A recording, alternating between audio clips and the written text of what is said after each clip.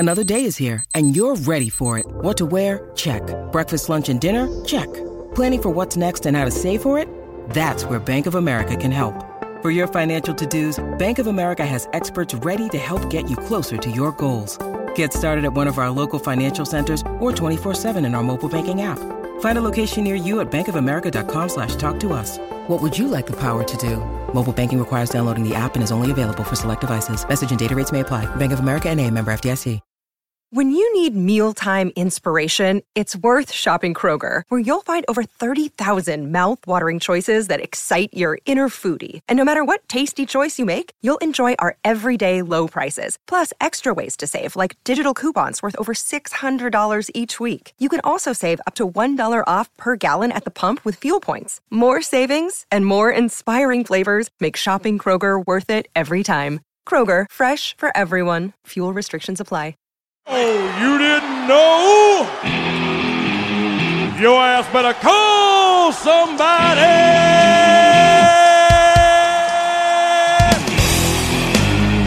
Research and development. Putting in the man hours to study the science of what you need. Last week, we put liquid paper on a bee. And it died. What? Did we just become best friends? Yup! Can I tell you something without you getting angry?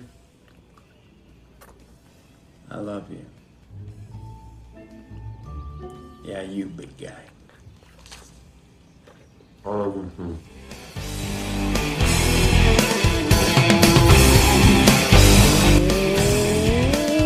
back into another edition of the VHS Dynasty Football Podcast. So glad that you joined us. And let me just start by saying, if you're not signed up for the newsletter, you're doing it wrong. So much good content from all the Destination Devy team, gambling, prop bets, injury reports, redraft, dynasty, Devy, ADP for rookies. We have it all. It is absolutely incredible. You can sign up down below. There's a link in the description of this episode, just like there is every week. It's the quickest way, the fastest way, and the freest way to get everything Destination Devy has to offer. Adam, how you doing tonight, buddy? We are rolling along in this season at what feels like record pace, and I don't like it. I don't like it because I know in just a matter of months I'll be sitting here going, man, I wish there was some good football on. I wish I had something to play for in my leagues instead of just making trades. Playoffs are nice, all that stuff. And NFL playoffs are nice, watching all that. But I don't score any fantasy points. I don't have somebody's ass to beat every single week. It kind of makes me sad. Now, I mean, I'm doing well to start the question off, but then also what's nice is this Thursday, Mike, right? The night before you hear this, you'll have watched the Bills and Patriots in Foxborough on Thursday Night Football, which is a treat because, honestly, Thursday night, Prime, everybody that's watched it, you could almost get your money back. Speaking of the free stuff, that's why you subscribe to the newsletter, because you can't burn yourself with the money you put in if you got Prime. I mean, you should have already had Prime, but if you got Prime to watch Thursday nights, you're in trouble. Yeah. The only thing when the football season's over is, you'll be like, all right, well, I get my Thursdays back, and I don't have to watch some of these dog shit games that I'll sit there and watch. But I'd much rather watch those dog shit games, Mike, than have the eternity, it feels like, of the off season till we get to watch football. It's really week 13. And listen, there's one of the D's of the 4 D's, the direction talk. We're not going to have it this week. It's over. Like it's if you haven't picked it, it's too late. You've already picked it by waiting. It's one of those things, right? It's like, I'm going to go back to school. Okay? Well, if you don't go back to school, you either picking going back to school or you're not going back to school. The longer you wait, you're making the decision just by not making the decision. Your direction's picked. Whatever it is now. Like, you're in the playoffs, you're out of the playoffs. The playoffs are here, man. Fantasy football playoffs are here.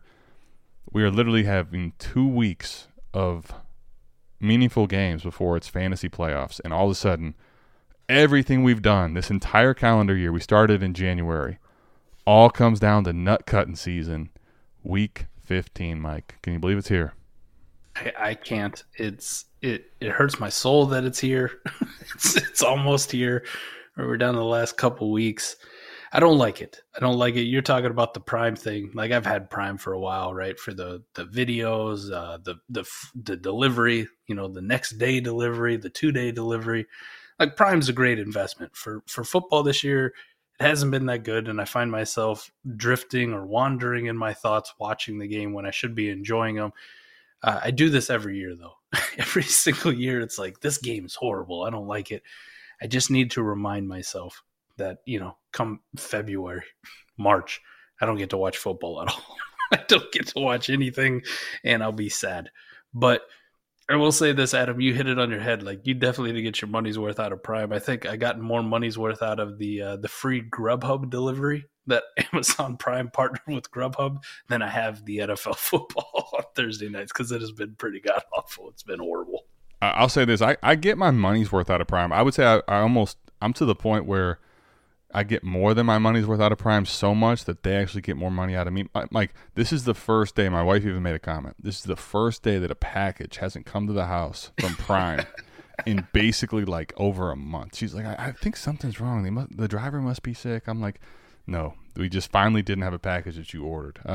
Anyway, getting off the Amazon train, getting into the dynasty talk, Mike, fantasy talk at this point, because, your direction's picked. You're either building for the future or you're trying to win right now. And you're basically, if you're trying to win right now, it's about deciding, if the deadline hasn't hit yet, how much you're willing to burn and forego to win the money, ultimately. Like, how much are you willing to do of that to actually go secure a title? Because, I don't know. Most of the leagues I play in, Mike, I think you and I play in, I would say over half the leagues that we're in now are together. Those leagues don't have deadlines coming up very soon, but I know a lot of leagues for people have either already hit deadlines or they're coming up soon, and there's quick decisions needing to be made for contenders. It is one of those things, man. I listened to a podcast for Scott and Eric on America's Game a couple of weeks ago where they were talking about trade deadlines and general stuff that interests me as far as, because, you know it, Adam. We do 17, 18 leagues together. I'm in like 30-something. You do a billion leagues as well. Like commission leagues is a very interesting point. So I really enjoyed that. But the one thing they were talking about is trade deadlines, and I'm sitting there going like, nah, man, I don't like trade deadlines. I don't do trade deadlines. It's dynasty leagues. In redraft leagues, yes, you need a trade deadline. You see that every year where somebody's always trying to load up some guy because they're going to split the pot. But in dynasty, I don't worry about it, man. It's the long term. It's the long game. You want to trade away your old studs in week 16 and load somebody up for a semifinal game, by all means, man. You're just hurting yourself in the long run.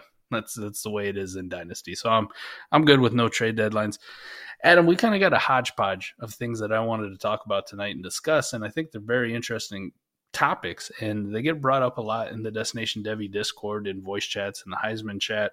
If you're not a part of Destination Devy Discord, definitely get in there, man. It's definitely worth the money. I can't stress how much I learn, how much it opens my mind, being able to talk to other smart dynasty people, other smart fantasy football players, other smart prop bets. The last couple of weeks has been almost nothing but soccer talk. I think I've learned everything I wanted to know about the World Cup and more, and I don't like it. But patreon.com/all gas gets you in the door. But Adam, one of the things we were talking about the other day is, and you and I have had this discussion, but we haven't had it on a 4D Chess Dynasty podcast to talk to the Dynasty degenerates about it. But there's a certain site out there where you can vote on the rankings of Dynasty players, Adam. And at the running back position, it's kind of been a sore spot for a couple weeks for me, and I'm sure for you. But Kenneth Walker continues to be Dynasty RB1. Continues to be Dynasty RB1. And we can kind of break down just the top 5 of this list, but holy shit, man. What are we doing? Who votes on this? Who are these people? I'll tell you who they are. They're everybody. It's everybody that clicks on the site gets a fucking keep trade cut. Who do you want? I don't know how many of them take us serious. I don't know how many of them are serious dynasty degenerates. But I'll tell you this much, man. If you saw the amount of votes, I bet you'd be shocked at how many people vote on this. Oh, my. All right. That being said, we're looking at him as the running back 1 overall. He's the 11th overall player on the site. That's in Superflex. So they're saying outside of the top 10 overall position players, it's Kenneth Walker, followed closely in the same tier by Jonathan Taylor at running back 2. Mike, let me ask you this. I don't know if you had a point to make. I'm going to possibly kill the point because let's go. As bad as Kenneth Walker is at 1, like I got Taylor over him. I don't care. I think I have a lot of Walker shares. I bought them at the bottom. And I've gotten off of some, but I don't think this 11 overall price exists to move off of Kenneth Walker, so I'm kind of just holding because I can't get the right tier down. I can't get the right piece. I can't get anyone to pay what Keep Trade Cut tells me he's worth. Mm-hmm. I also think that he's not running back 1, but he should be valued as a top 5 guy. I'll tell you what baffles me more, though, is that from 11 to 12 is Kenneth Walker and Taylor. And I like the talent. The guy's healthy today. He is ahead of both of these guys for me. But he's not. And he tore it midseason in an ACL, and that's Breece Hall, who's still 17 overall and running back 3. Like, I could make the case that that's worse than Kenneth Walker at 11 because, Mike, here's the thing. All these 23 running backs are going to come in, and let me just say this. All these 23 running backs are going to come in, regardless of landing spot, whatever it is, they're healthy, right? The ones that don't get hurt for the rest of the college football playoffs or whatever it is, like we're close to the college season being over. Those guys are healthy, and they're a year younger. Breece Hall's valued over an early 23 first on Keep Trade Cut. I think that's more egregious than Kenneth Walker, to tell you the truth. I love Breece Hall. So do I. I absolutely love Breece Hall. And you look at some of the metrics and stuff that he produced when he was healthy, it's astounding. Like he was amazing. But the fact remains he tore his ACL, man. He tore his ACL. And it wasn't Dobbins. It wasn't as bad as Dobbins, but it wasn't in the preseason. It wasn't some of these injuries that we see in the preseason. This was a good ways into the season. I've been a football fan for a long time, and I've been playing fantasy football for just about as long. Like a long time. Adam, and people, you correct me. Those of you listening, you correct me if I'm wrong, but I can only think of one running back in that entire time who came back the following year from an ACL tear and smashed like elite levels. Absolutely elite. And that's the damn cyborg Adrian Peterson, who's got like robot legs. AD. And it wouldn't surprise me if Adrian Peterson comes out of retirement and plays like 2 games this year. just keeps going. Well, if someone gave him a call, he would. I mean, you know that. You know that. He stays ready. But to have a guy at 3 with an ACL going into next year, it's like we haven't learned our lesson as a community with running backs with ACL tears. That's not to say Breece Hall will never smash again. I mean, look at Saquon Barkley. But what did it take Saquon, man? Took him 2 years. Now, you can argue last year he was smashing, but then he had that freak injury with his ankle in the Dallas game and then just never was right the rest of the year. I wouldn't call him smashing, but he started to look reminiscent of the old Saquon for a little bit, right? And then we only saw it for a few enough weeks to where everyone didn't fawn over him enough, and the injury came back, and it was fluke, but everyone's like, oh, he's just injury-riddled, and that's how he got written off. But, Mike, I think when I look at this, though, I think both of these guys, and I like both. I do like Kenneth Walker. He was somebody I was more in on than consensus. Breece Hall was very high on before the ACL tear. Both of us, man. We did a damn show. Sure. 2 Kennys. you don't need us to be on here to tell you that we were in on Kenneth Walker or Breece Hall. If you've tuned into the show before, you know. If you're new to it, we did a lot of preaching on both these guys. But here's what I'm looking at when I really look at Keep Trade Cut, and ultimately this is just the reality I think that we need to be cautious of. And if you're considering buying Kenneth Walker, I did a TikTok on why you shouldn't. And I think that here's the thing, man. Kenneth Walker and Breece Hall, when you look at the list, right? Forget Keep Trade Cut for a second. Just reading down the list. Kenneth Walker, Jonathan Taylor, Breece Hall, Saquon Barkley, Travis Etienne, Christian McCaffrey, Nick Chubb, Josh Jacobs, Austin Eckler, Ramondre Stevenson, and then you get to Javonte Williams, who is valued as the 11th running back, right? What do you have? All those guys ahead, and even if you remove Javonte and you keep going, Joe Mixon, Derrick Henry, DeAndre Swift, who's young but is not seeing the field. I mean, snap share is incredibly low. He's killing teams right now. And then you get to Dameon Pierce, running back 15, right? So here's what you got. This is the reality.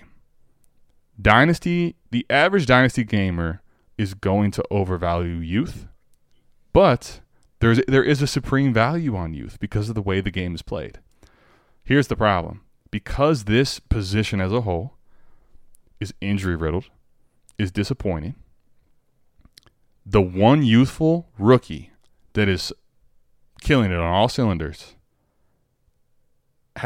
it's almost like the community has no choice but to put him at 1 because of the points per game and the youth, right? And Breece Hall isn't even giving you points per game anymore, but we saw the points per game and he's young, so he's in the top 5. It's literally a product of one number, and that's the age.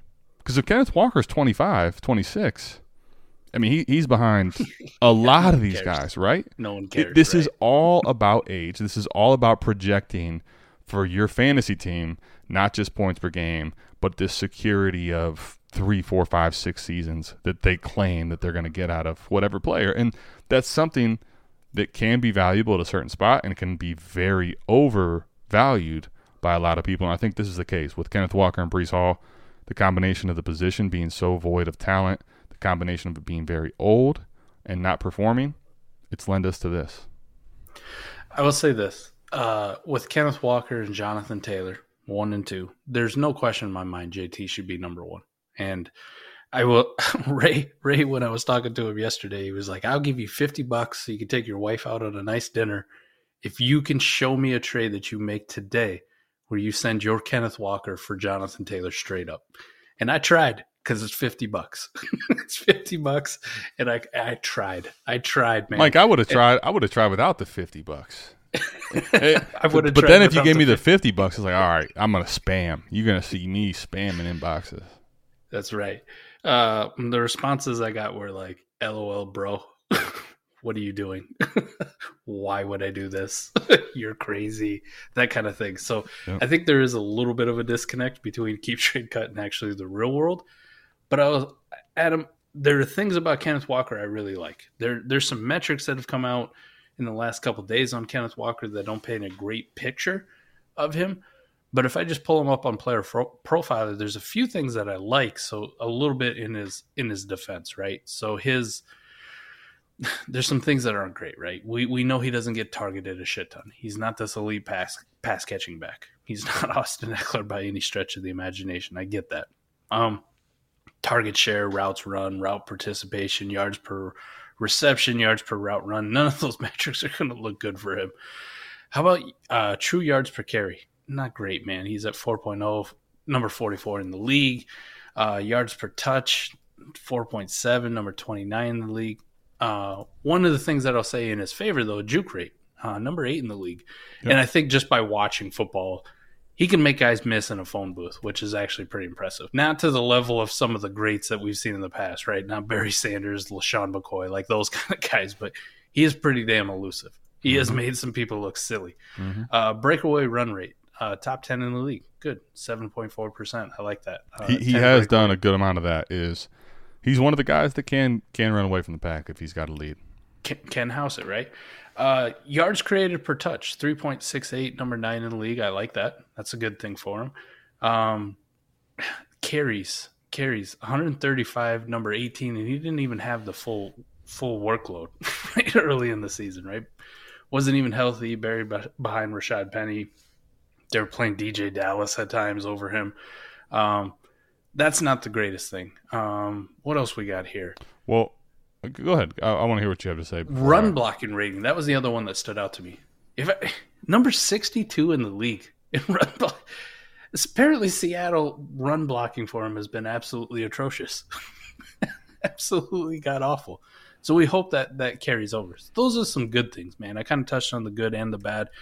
One of the things, I don't know if we talked about it on this show. I know I had the discussion with you personally, Adam, about it was when I kind of look at these metrics for running backs, there's certain things that stand out to me that are giant red flags, right? So we had the discussion about Swift and Najee at some point, where Najee was just sheer volume, not a lot of efficiency, and you were hoping the efficiency increased, right? His yards created, that kind of thing, increased.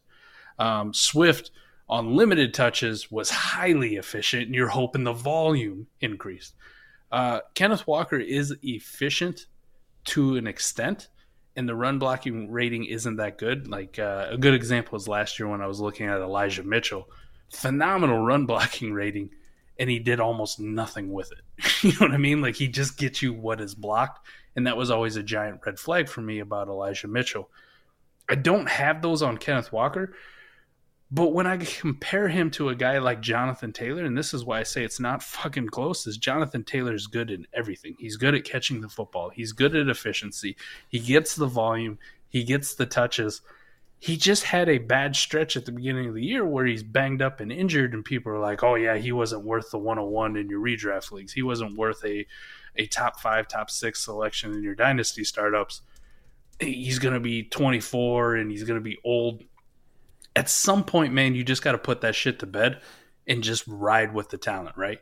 Nick Chubb is on the older side, still producing. Christian McCaffrey's on the older side, still producing. Saquon is still an elite running back at the advanced age of 25. If you're good running back, the age part really doesn't matter, man. As much as we like to dunk on Ezekiel Elliott, and we all think Tony Pollard should be the lead back, and Zeke's kind of a plotter, the fact is when Ezekiel Elliott gets the football and he runs with authority, he scores fantasy points, and the age and the old grossness really goes out the window, and that's too much of a stretch of what we put on it. So what you were talking about earlier with he's just kind of at RB1 because of youth and projection, we got to stop that as a community. We really need to stop that as a community, and I think it's damn egregious that people are voting him number 1, even though I think they do it tongue-in-cheek, man, because I ain't found anybody yet to date that would trade me JT straight up for my Kenneth Walker. I tried. I wanted $50 from Ray. Couldn't get it done. Well, I mean, talk is cheap, right? I mean, it's not talk technically because you're typing on a keyboard, but it's the same principle. Nobody that puts in rankings here, Mike, it has to make a trade. I mean, you might look at rankings, you might look at their trade calc. They're not making trades. Let me say this, though, man. A few things that do lend well for Kenneth Walker. There's a few things that I looked at for him. If you're listening to this, like, man, you guys are really like acting like Kenneth Walker's trash. Like, well, all right, pause. It's not that bad. But yeah. Let's say this, all right? So right now, when you look at the NFL landscape, the entirety, there are only 3 running backs that have more rushing touchdowns than do Kenneth Walker. Mike, do you know who's leading the NFL in rushing touchdowns if you had to guess? If I had to guess, Jamal Williams or Nick Chubb? Yeah, much to your chagrin and my chagrin, it's Jamal Williams. Jamal Williams is ahead of Nick Chubb by 1. He's at 13. Nick Chubb's at 12. Derrick Henry's at 10. Kenneth Walker is at 9, tied with Josh Jacobs, who just had a great day. Now, Here's the thing, and the reason I want to build it this way for you is this. Like, we know Jamal Williams has been the goal line killer for these guys. Yeah. But when you look at Kenneth Walker, I just want to make sure that you get a couple positives on the guy. Now, I'm not saying that he's worth running back 1 prices. He's not ahead of Jonathan Taylor, but why I think he should still be in the top 5 mix. He didn't even play week 1, right? He was coming off of, I forget what the injury was, Mike. It was an oblique or something, I think. It was a core injury, yeah. Yeah, he had like a hernia or something, yeah. Now think about this. He didn't play week 1.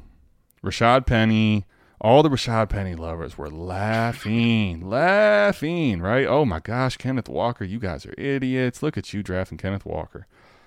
Comes in first few weeks, Mike. Week 2, week 3, I mean, he barely played. He got 3 and 4 carries apiece. Believe it or not, he got 2 and 3 catches the first 3 weeks.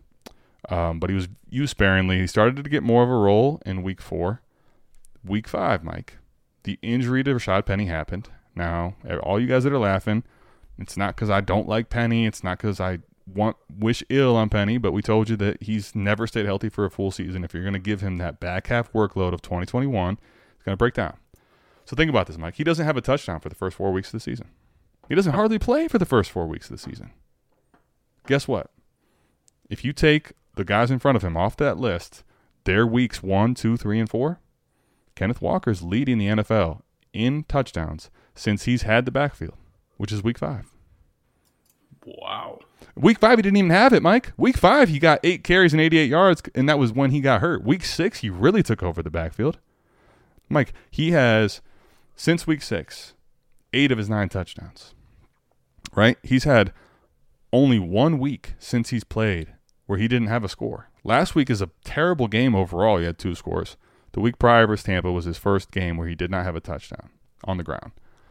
So there's that going for him. Now, to really lean into why I think Kenneth Walker is good, despite the fact he's way overvalued on Keep Trade Cut, and I'd be interested to see what his actual value is in leagues that people will trade him because of this. You already mentioned some of the good stuff, right? But let's say this, because you talked about it, and this was one of the big things for me. If you're playing Seattle right now, what are you going to do? The last 2 weeks we've seen it. You want to make Geno beat you. You don't want to let these guys run the ball. The last 2 weeks, we've really seen him boxed up. And when I look at 2 things, Mike, you already alluded to how bad they've been at run blocking. Their run block rating is 62. His, as a runner, I'm sorry. See, when he runs the football, Seattle, as an offensive line, is number 62 in the NFL run block rating. Now, part of that is because they know Walker's back there, and he's not a huge threat to pass catch, right? But then when you look at the opposite, stuffed runs, Mike, 25% of the time that Kenneth Walker gets the football, the run is stuffed. That is crazy when you think about the production he's had. 1 out of 4 carries, he's going to get hit before he hits the line of scrimmage. So the fact that it's Geno Smith, the fact that this team was not even supposed to be good and he's already done this well, the fact that he is scoring touchdowns lends me to believe that this is a guy that will be good if he stays healthy. Obviously, the one thing we would all love to see more of, which we have seen some, but we would love to see more of, and part of the reason he's not, for me, the running back 1 and probably never will be, is he doesn't project as the pass catcher. And we've seen Jonathan Taylor not be Alvin Kamara or DeAndre Swift, but we've seen him catch passes and be very good in the passing game. Kenneth Walker does not project for that. And until I see that be consistent, I'm not going to put him in the rare air elite territory. But like when you think about the fact that he's scored more touchdowns since he's had the lead back role than anyone in the NFL on that team with that offensive line, I understand why he's exciting, but we're too far ahead of ourselves if he's running back 1. You're just doing it wrong. Yeah, I think he's much closer to a guy like Saquon or Christian McCaffrey than he is to Jonathan Taylor personally. Agreed. I think he's in that next tier of like, damn, I really want him because of the age and what I've seen and like the things you alluded to, Adam. Like he has been good at times. There are things I'd like to see him get better at, and I've thought he was a value. But what this is telling me is he's not a value. He's not a value at all, and you don't want to go out and try to acquire him because people are asking for these ridiculous RB1, RB2 prices. Nah, I'm good, man.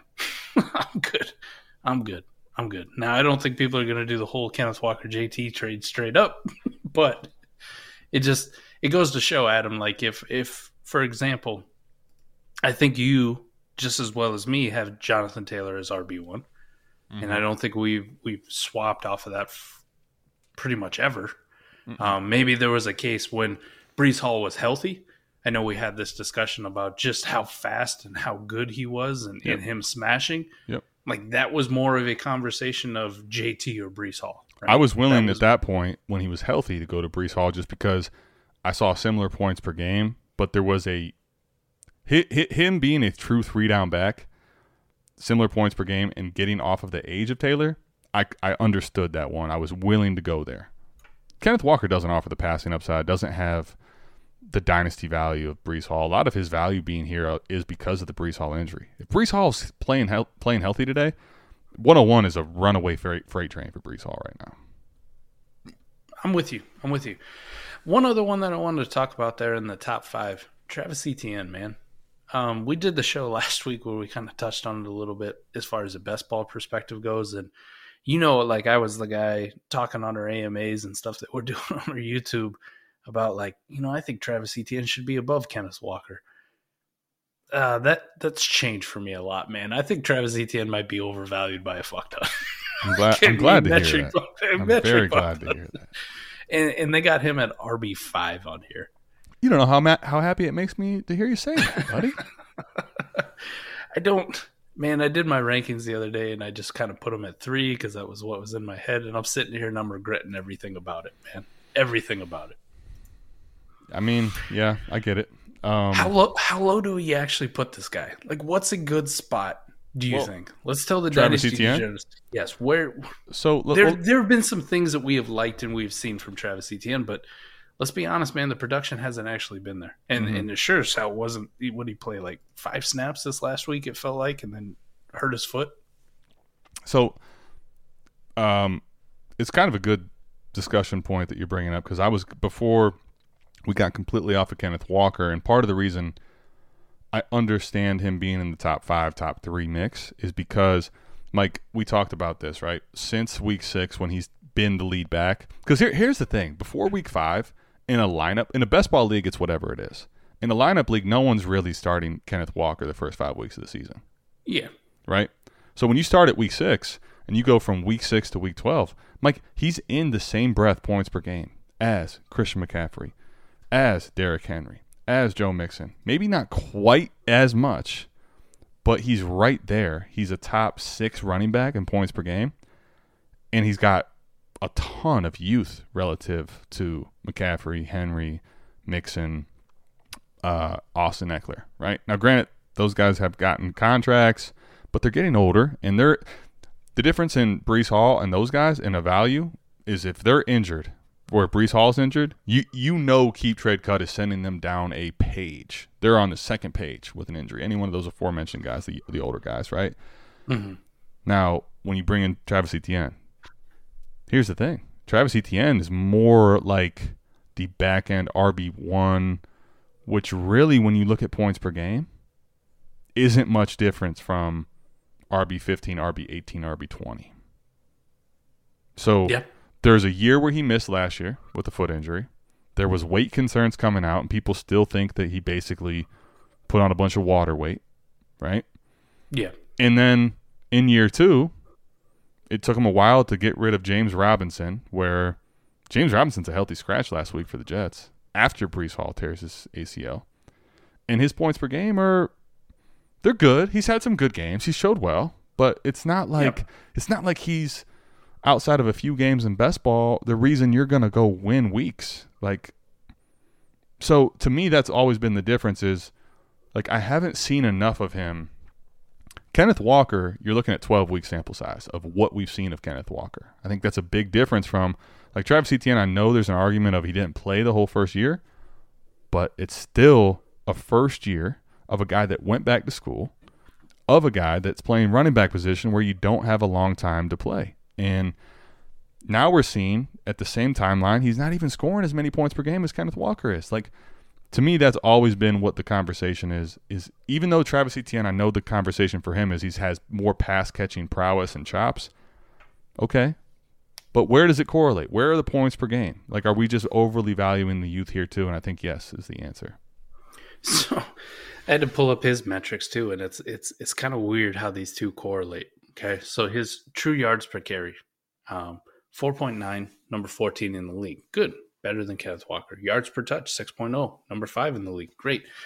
Juke rate, 36th in the league, Adam. 36, elusiveness. All right, not the great. Breakaway runs, breakaway run rate, both very good. Number 7, number 5, respectively.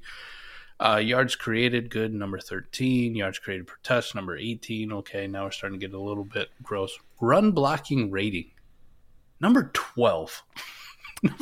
Far cry from Kenneth Walker. Exactly. They've actually given the guy lanes, and I don't know if it's because it's let me say this. I don't know if it's because of a lack of teams actually their worry for Travis Etienne, or if it's that they're saying, all right, he's not been that great, but it is Trevor Lawrence. We would rather watch them beat us on the ground when we're probably in a positive game script given their record versus, Like we'll let Etienne get his 4 or 5 yards. Like I don't know if they can sustain drives. We'll let Etienne. He doesn't scare us. I mean, his run blocking rating top 12, Mike, from Jacksonville. That's pretty surprising. I mean, even seeing the holes he's run through this year. It's actually weird to think about it too when we talk about the Jaguars. You kind of touched on it right there just a little bit too, that the teams are actually stacking the box less versus the Jaguars by a lot than what they do with Kenneth Walker. Exactly. In Seattle, they're like, yeah, Geno Smith, we want to make him beat us. And teams actually look at Trevor Lawrence and give him some iota of respect, him and his connection with Christian Kirk. So like, all right, we'll try to make Travis Etienne beat us. Mm-hmm. it's almost the opposite. Yeah, I mean, there are some nice things that Travis Etienne, offers that are really nice. I mean, when he does catch the football, he's averaging 9.2 yards. His yards per reception is number 5 in the league. Pretty good. So him being a pass catcher is something that's exciting for you. His age is probably still exciting for you given the landscape. He has had a few breakaway runs. But, man, there's a lot of things on this list, Mike, really, when you dig into the numbers. Not saying it's bad. Like, he's not saying he's not someone I want to roster or he's terrible. But, like, when I think about inflation, right, because we're in the midst of inflation, right? When I think about inflation, I think of Travis Etienne. I think about the water weight. I think inflation. I think about his price in Dynasty. I think inflation. I think about everything about him. I think inflation. Yep. I'm with you, buddy. Where do you think he should actually be valued, though? Like, I think we're in agreement, top 5. Too much. All right, so I would go, Jonathan Taylor, Kenneth Walker, easily. Saquon Barkley, you and I agree, are ahead of him, right? Yep. Right now, Christian McCaffrey or Travis Etienne, Dynasty. I'll take Christian McCaffrey, not going to lie. I agree. Nick Chubb or Travis Etienne in Dynasty? Nick Chubb with a full year of Deshaun Watson next year gets me very, very excited. He was good with Jacoby Brissett this year. Fuck the age talk, man. Fuck all that. Like him with Deshaun Watson in that offense next year, I am very excited for Nick Chubb. I will definitely take Nick Chubb above him. Fully agree. I think that Nick Chubb has proven to be a special runner. And he is 26. We're in a midseason startup. I thought about taking him entirely too early because of everything you just said. I want him ahead of Travis Etienne. Outside of that, though, I think that spot for me is where it's like you got real conversations after that because you're talking about aging assets. You're talking about running backs with contracts. Gross, yeah. Gross. So I guess when I look at this, I'm saying that's running back 7, 8-ish. Fair. How about this? Whoever the RB2 is next year, Gibbs, Zach Evans, Sean Tucker. It's Gibbs. Insert player, right? Gibbs, okay. And they get draft capital. And by draft capital, we talked about it earlier on the Kenneth Walker, the podcast that we did. Like they get second round draft capital and early enough second round draft capital. Yeah, top half of the second round. Correct. Whoever it is, man, just insert name. Would you rather have that running back or Travis Etienne? If Travis Etienne's numbers do not improve from where they are today, I want the other guy. I want Gibbs for sure. There it is. And it'll probably put you in like the 104 value range. Okay, so now here I think is the better question. Breece Hall, Travis Etienne, or Jahmyr Gibbs with draft capital? Ooh. Go ahead and give me Jahmyr Gibbs. I agree. I don't think it should be that close, and I think that there will be a sediment of people that have Breece Hall ahead of Gibbs and ahead of Etienne, which Keep Trade Cut has him as running back 3, which is why, Mike, as much as I love Breece Hall, if any of that's real. See, the thing about Keep Trade Cut is it's fun to look at, and they do have the best pulse of constant updates because people check this site all the time. Is it real? Like, if Breece Hall actually is worth in trades in real leagues I can do this in, I'll move him. And it's not because I don't like Breece Hall, but it's because if he is running back 3, running back 4, and he's ahead of Gibbs, I can do so much more than Breece Hall with that because he's coming off the injury. I'm with you, buddy. I'm with you. Now, to pivot and to try to go into, what do they call this, a transition, smooth transition, we're doing an in-season dynasty startup right now, so we're kind of putting ourselves out there with values, right? We got to make these decisions. It's a real money league, real money startup.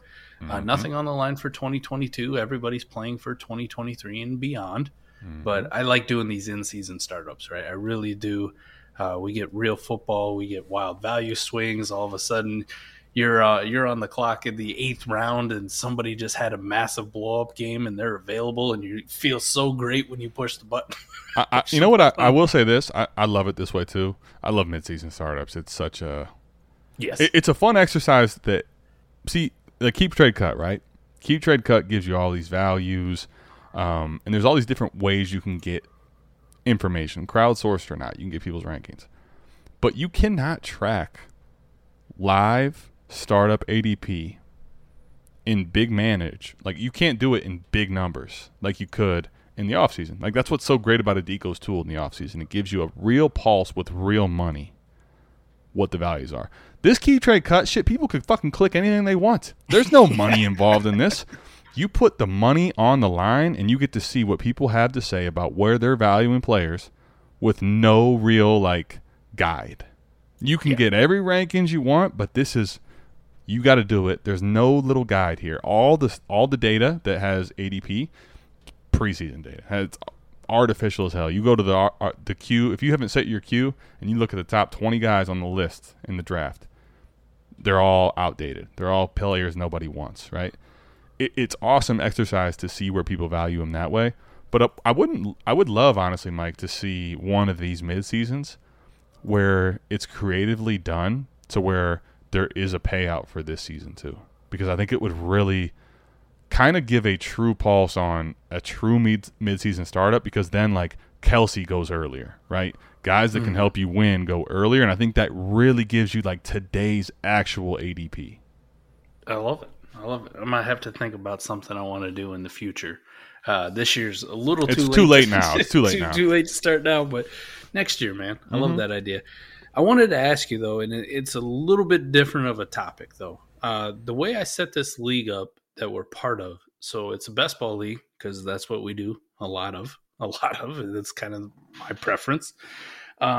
In-season startup best ball league, start 14. You start one quarterback, one running back, one wide receiver, a super flex, and the rest are just generic flex. Now, if you notice, no tight end, Adam.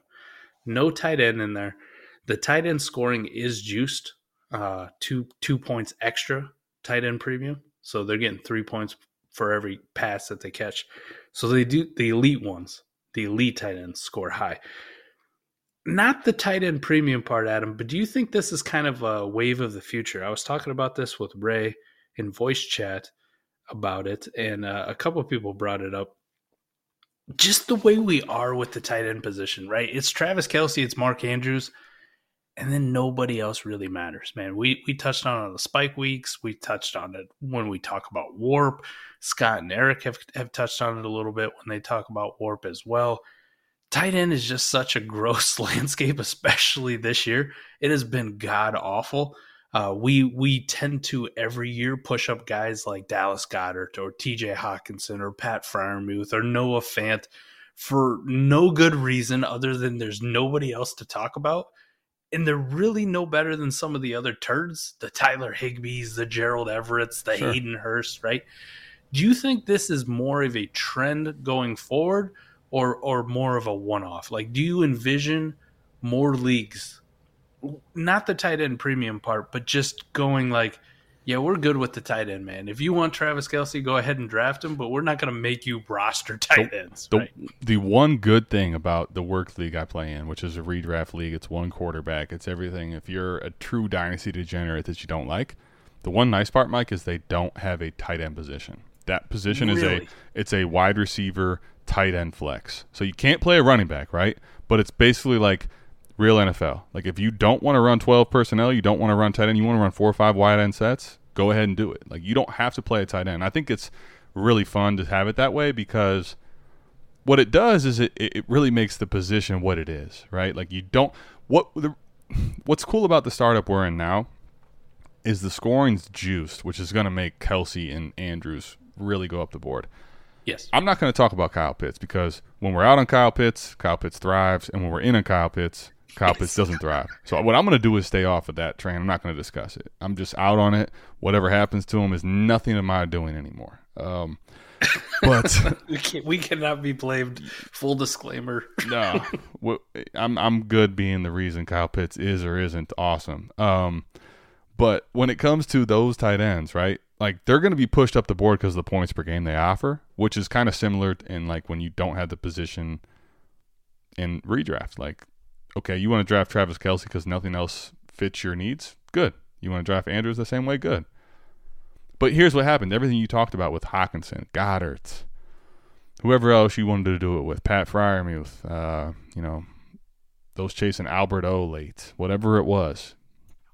The reason that happens, Mike, is because there is a tight end spot that 12 people or 14 or 16 or 10 people have to press the button on weekly. And if you don't have to press the button, even if it's best ball, you have to have – in best ball, you almost have to have more because you have to have 3, 4, 5 guys that can go in that spot.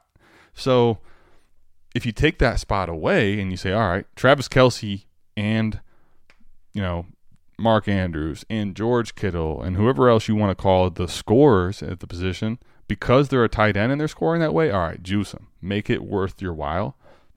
But you don't have to chase the position if you don't want to. Now, I'm not suggesting that every league not have a tight end spot moving forward, but that's kind of what it lends to happen there. Like you're going to see those guys go early, right? In our scoring, it's a full 2 tight end premium. So tight ends for every catch get 3 points and a wide receiver gets 1. So Travis Kelce and Mark Andrews, they go in the second round. Kyle Pitts did go in the second round. I wasn't a big fan of that pick, but I understand someone's just taking the youth aspect of Pitts and all the allure and just saying I'm taking it because it's 3 points per catch. But outside of that, tight ends are likely to fall pretty far because you don't have to play one. And as great as 3 points per catch is, like you're going to have to get pretty far down the list of running backs and wide receivers where it's like, all right, let me take Goddard. Let me take, Hockenson. Let me take my shot on Cole Kmet. Let me take my shot on Pat Freiermuth. Like, That's what's nice about the format that we have in this current midseason startup and when you don't have the tight end position as a spot. But when you do, that's the problem. Not only is Travis Kelce winning weeks at that position, winning weeks at every position, but when you have to play now 1-for-1 a tight end like Cole Kmet versus Travis Kelce, holy hell, you're fucked. If you can play any random receiver or running back, you got a puncher's chance. Yeah. You can get just about the same production out of like a Rondale Moore as some of these other tight ends, even in best ball leagues, and even with the juice scoring for tight ends. Like, how many of these best ball leagues you have where, it's start 2 tight ends. Adam, this. You and I made a deal weeks ago where I'm a contender, you're a rebuilder, and I'm going, oh, shit, man. Like, I literally don't have a body to put in my second tight end spot. I don't. I started the year with like 8. Mike, 3 of them got hurt. 5 of them are absolute zeros. Like they're Albert O's or they're Brevin Jordans, right? These guys we thought would do something can't even get active on game day. And I'm running to you, Adam, going like, I need tight end, man. What you think about Juwan Johnson? Should I send the third? You got some trash at the end of your bench. You got a Foster Moreau. What's it going to cost me for Foster Moreau? And at that point, I have to start a tight end, right? Even in a best ball league, I need a tight end to fill that spot. And you're like, it's going to cost you this and this and this. I don't want to pay it. I don't want to be in that position, but you're forced to. Like it influences trade value. Sure. Massively. I can't imagine. Well, it influences scarcity, yeah. This is the first league I've played in where I haven't had to start a tight end. Like I don't even need to roster one. I don't. So I have no idea what it's going to do for trade value on tight ends. But like it almost makes it when somebody tries to include a tight end like a Tyler Higbee or Hayden Hurst in a thing. It's like, nah, I'm good, man. You can keep that dude. I don't want nothing to do with it. I'm team 0 tight ends over here. Give me a running back, give me a wide receiver. I don't care. I don't want your tight end. Mike, we're in a league together. You took over an orphan this year. It's the first best ball league I actually was a part of, Mike. It's a Patron Best Ball League One. It's a Destination Devy league. Hashtag heavy is the head that wears the crown. Hashtag I don't think I'm going to be wearing it. Because guess what? It's a 2 fucking tight end league. And I'm like, you know what, man? I'm going to overpay a little bit. And I secured a nice little duo. Like, I didn't have any one of the studs. I didn't have Kelsey. I didn't have, I didn't even have Kittle. I didn't have Andrews. But I'm like, you know what, man? Because of the positional scarcity, I'm going to make a trade. I made a trade in the offseason, which was one of the ones that when we put on Twitter values, like, yo, what is this guy doing? Right? But it's like, okay, well, it's best ball and it's 2 tight ends. So, okay, laugh all you want. Well, joke's on me because guess who's on IR? Dallas Goedert. One of the big pieces I felt like I won this deal. Deal I made with you as an orphan. Picked up Zach Ertz. 2 tight end, you give me Zach Ertz and Dallas Goedert, I feel awesome. I'm loving life. You feel great, man. Like, you're good. Now I have to start 2 tight ends, and those guys are both gone? Like, I have Gerald Everett. I like him in best ball and 2 tight end. I'd like Austin Hooper in 2 tight end, given he blows. But, like, in 2 tight end, I'll take the shot of him scoring a touchdown. If I have Austin Hooper as my weekly auto start in best ball, I hate Austin Hooper. Yeah. And in 2 tight end, what are you gonna do? You're not. There's no bailout coming. You got to pay up.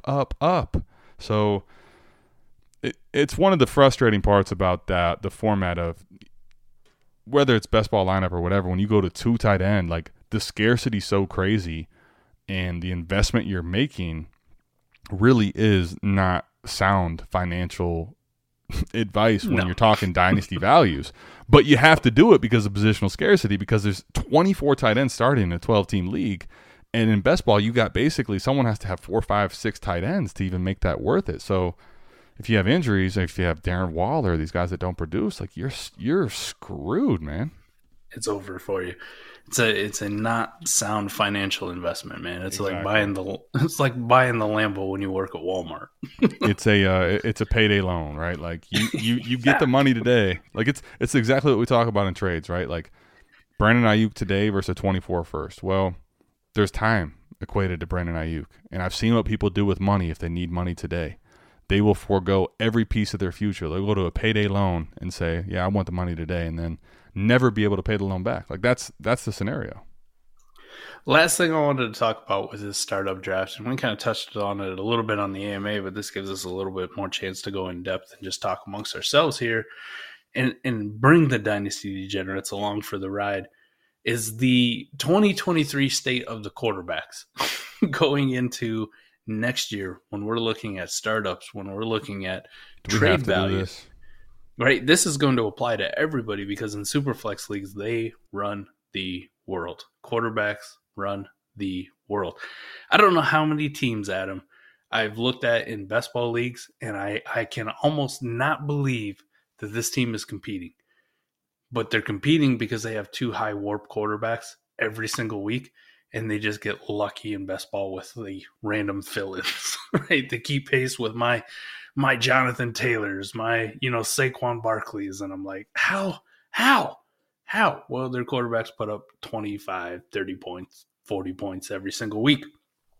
The quarterback state going into 2023, I will say this, man, doing this startup draft and actually having to push the button on these guys and make a decision and draft round by round with the quarterbacks, I will say I don't think it's ever been worse. It's ever been worse. I have 12 guys that I feel good about as my quarterback, and then everything else after that just feels like turds, all in the same range, right? There's a couple that like stand out. The Kirk Cousins, disrespected, right? But where you have to take these guys in order to lock them up as your QB2, or in some people's cases, their QB1, feels absolutely disgusting with the other skill players that are on the board.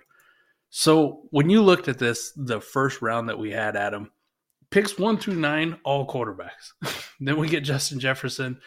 Then we get another quarterback. And then we get Jamar Chase. So we get 10 quarterbacks in round 1.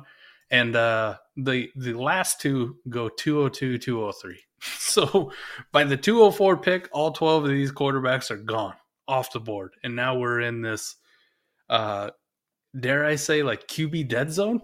Right? Well, We used to talk about the RB dead zone. Now we're in the QB dead zone already at the 204. Well, I think what you said there, jokingly, is real, though. Because the RB dead zone has been found to be complete dead zone, right? No running backs go from 101 to 204.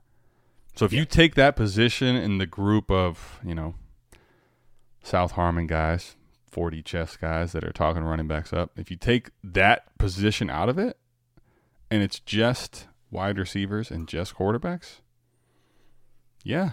Hell yeah. You're talking fucking 16 spots. Yes, that's it. It's over. Dynasty Degenerates. News flash. If you haven't watched football this year, if you're just kind of checking your sleeper app or you're checking ESPN and you're looking at box scores, there are a shit ton of fucking terrible, god-awful quarterbacks. After Dak Prescott, Mike, we talked about this just a minute ago. You get past Dak, you're talking an age, such an uncertainty because of age and future contract value and what they're scoring for you is the reason you draft them. Or you're talking Trey Lance. You're talking Kenny Pickett. You're talking, it gets so scary after that. Yes, after that, what do you have to, you are taking upside in the 23 class, which doesn't have as much quarterback depth as you probably hoped. You're taking the long shot on Kenny Pickett, which you and I both are still in at a reasonable cost, but probably where he's going to get propped up to, we might be out. Trey Lance, the injury risk, again, because he's a running style quarterback with the ankle injury, plus he hasn't played football in a long time, plus when he did play football, it's not versus very high competition. Yeah. What else you going to do? Yeah.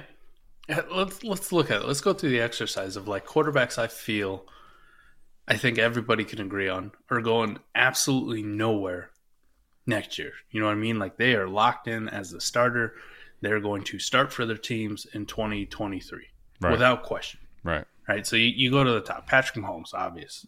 Josh Allen, Jalen Hurts, Lamar. Even if the Ravens don't come to agreement, Lamar's starting for somebody next year. Like he is going to be a prize. An absolute gem. Facts. The only way he doesn't start for somebody is if there's an injury or if he's in a holdout or some crazy shit like that.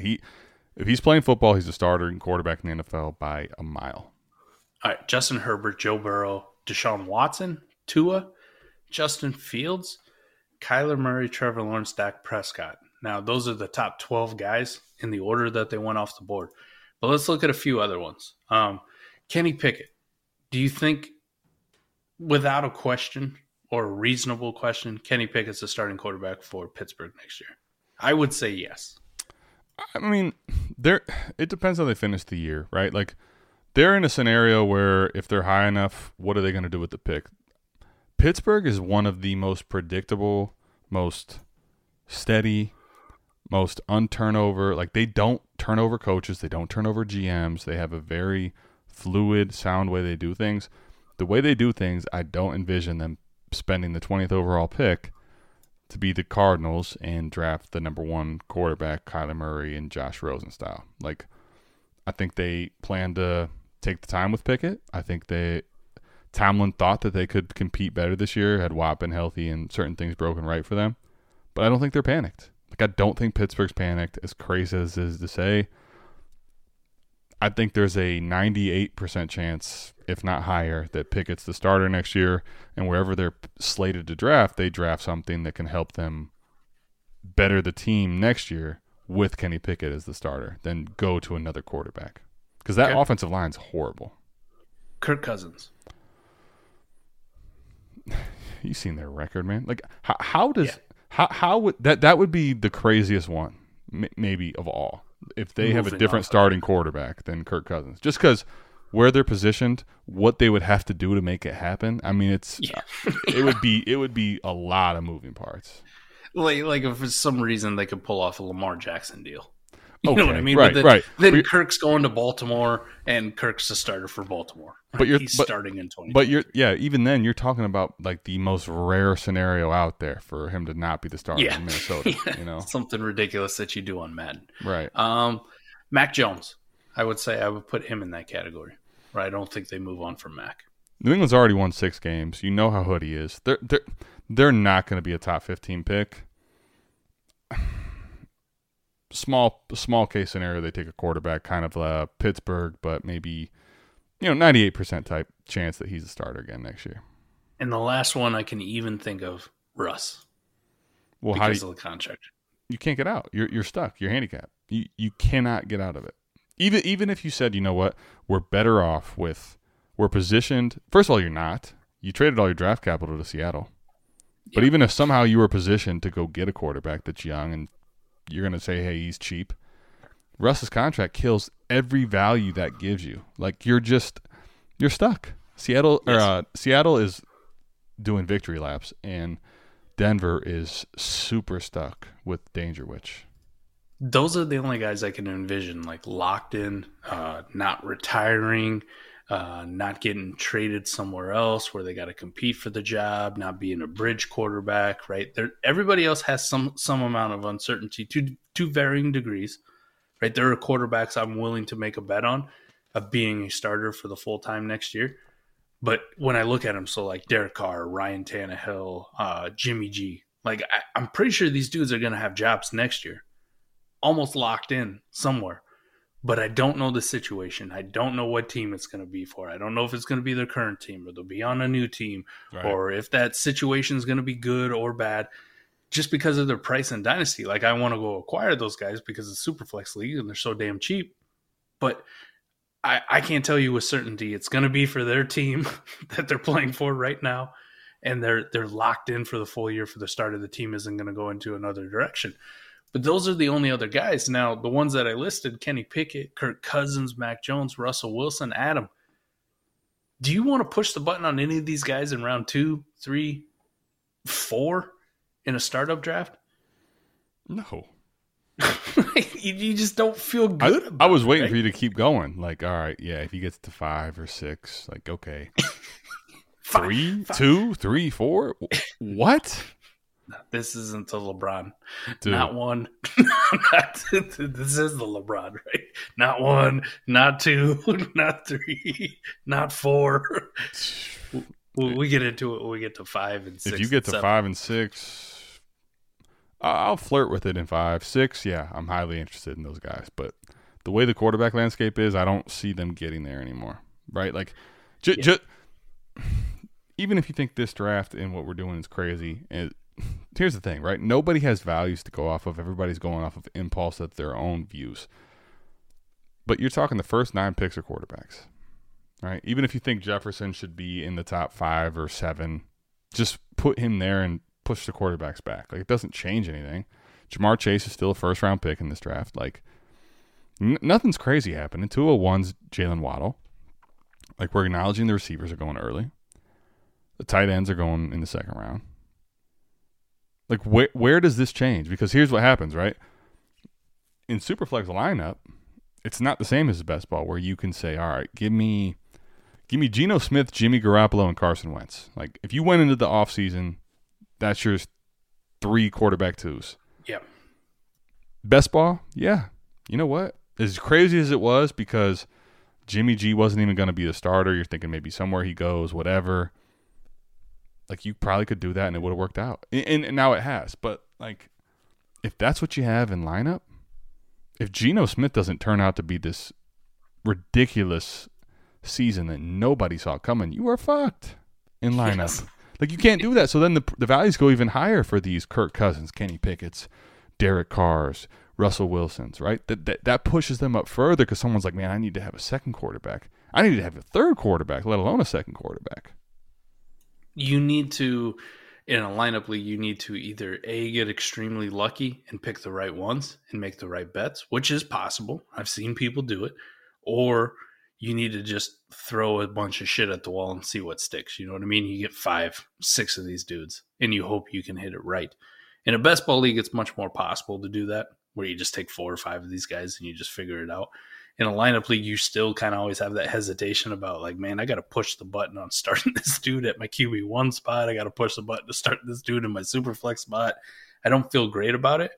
In a lineup league, you really want to get that QB1 anchor, right? That elite level guy where you have no questions week in and week out. I'm starting Dak Prescott or I'm starting Joe Burrow or whoever it may be. Best ball does open you up to more possibilities. Adam, this being a best ball draft specifically, in the way we like to do things, man, if you were to miss out on a top 12 quarterback and you look at the WARP data, you look at what we talked about last week on consistency and spike weeks in best ball, and those names that I listed, right? The guys that we feel good about job security going into next year, and you see where they rank in WARP data and you see where they rank in spike weeks and consistency relative to these shitter quarterbacks, the dumpster fire ones. I think that's what lends you to going like, nah, I'm good. I'm not pushing the button on this dude in round 2, 3, 4, maybe in round 5, maybe in round 6, maybe in round 7 if they're still around. Like at some point, I just have to take the value and go forward. But right. These other guys, man, like when you're getting the same kind of production out of a Marcus Mariota or a Daniel Jones or Jacoby Brissett for half the season, Jimmy G, Carson Wentz, right? He hadn't played in how many weeks, right? But you look at spike weeks and consistency, he's got 2 spike weeks on the season. He's got 1 above average week on the season, and he hasn't played for the last 5, 6. Right. Well, and I mean, listen, I think so. You're not going to be here next week. We're going to have a guest on. We'll figure out who that's going to be. But I think this episode, Mike, needs to be not even continued, but this part of this episode needs to be the following week's episode, which is just the quarterback landscape, how it goes in a startup, and how you have to understand the ability to play the scarcity to your advantage, and when the quarterback horde works, and when, for me, Mike, I never chase. I do not chase quarterback. And a lot of that's built into my ability to draft with flexibility, because I don't really pick a direction, Mike. Soon enough, the way I draft in startups, to where it's like, fuck, man, if I don't get Derek Carr, if I don't get Russell Wilson, if I don't get one of these dog shit older quarterbacks, this team that's built to contend can't work, right? So I don't chase. The only time I've ever chased and I traded up to go get a quarterback is a young one I believe in, and it still keeps me flexible. And that was Tua Tagovailoa in the 4th round when quarterbacks really were flying off the board, and it's in with a bunch of my patrons, and I'm like, listen, this team could be okay. I don't know if it can be okay, but I'm not bending the knee. Like, rare scenario like that, I will go get my second quarterback or my first quarterback. But what you're not going to see me do is start chasing with Derek Carr, Russell Wilson, these dog shit turds, the Carson Wentzes of this year, the Matt Ryans of this year. Like, I'm not chasing with that. Like, you guys can show me how bullish you are on quarterbacks, because guess what? Joke's on y'all, because my direction right now, I don't need to take a second one. Actually, taking a second one now, since you guys took all of them, it's easy for me. I'll watch this year. Y'all send me all the trades. I'll get the 101, 102, 103. I'll get my quarterback too. And you guys can fight over the fucking dog shit that you guys drafted. But honestly, Mike, I think this is a whole podcast on how the quarterback values go in startups and kind of like just the nuances of keeping a pulse on, okay, do I continue to take quarterback even though it's scary for me because I haven't done it before and I'm taking my 3rd or my 4th? Or is it like, listen, all the quarterbacks that matter are off the board in the first 15 picks. Why are you taking quarterback? Like that whole thing, I think could be an hour discussion on like how it works and what you need to do in different situations there. Bro, you hit it on the head, man. And I've just been thinking about it. So next week, you touched on it. I will not be here. So the 4D Chess podcast will be Adam and a guest to be named, who you'll find out when it drops next Friday on the December 9th. Holy shit, man. It's already December. But the following week, Adam, who better to have this discussion, a continuation of it, who we can fill in on where we were at, than episode 50, the GOAT, the man of Destination Debbie, who will be on the podcast that week, Mr. Ray Garvin.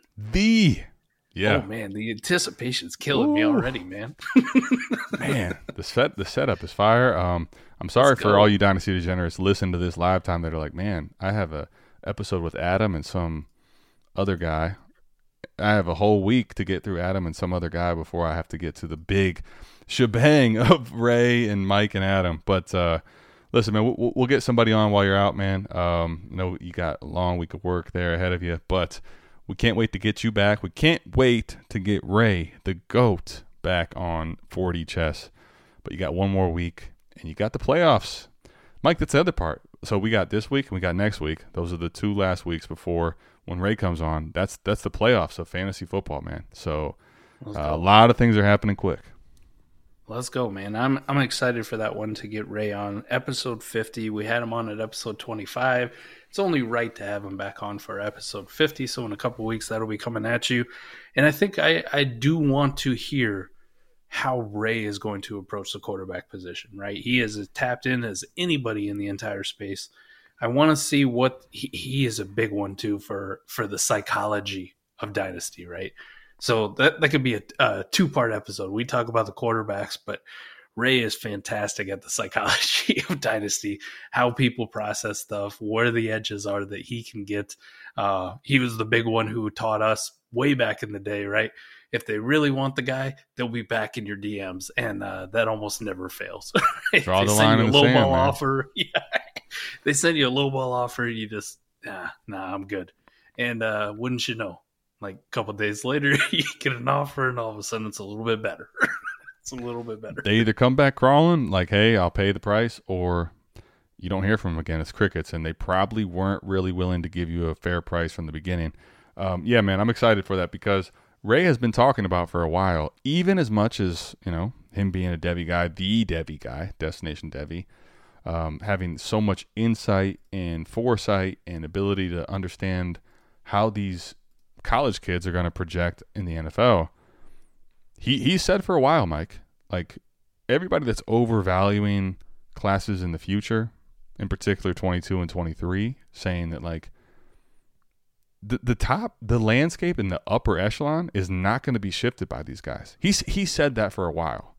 And what's interesting is you're seeing that come to fruition hard. As much as you like 23, you and I both have a bunch of picks. Like we're not sitting here saying, "Oh yeah, CJ Stroud, this is my ticket. This is my ticket to unlock this team." Bryce Young, man, yeah, this team is gonna just go to the moon. Bryce Young is gonna tear it apart. Like this is everything this team needed. Like you want them, they're quarterbacks. More to the point of the conversation of quarterback landscape, but none of them are needle movers in the first year or two of like top 5 warp conversation guys at the quarterback position. And that's why I love listening to Ray's breakdown of not just how they are in college, but how they project and having the foresight and the truth of not just saying shit, but it comes to fruition and it means so much. So I'm excited to get him back on in a couple of weeks, man. But I hope you really enjoyed this episode. It was a good one, talking about overvaluing certain players, talking about different discussions of running backs and quarterbacks and tight ends and how the position ebbs and flows and the differences of it. But, I hope you really enjoyed this. You got something from it. Keep in mind, Mike will be out next week. I'll hold down the fort with some guest, and then in 2 weeks, you're going to get the absolute banger of a show, episode 50. But for now, just remember, when your league mates are playing chess, play 4D chess. That's going to do it for us. We're going to bounce out of here. We love y'all. Peace. Later.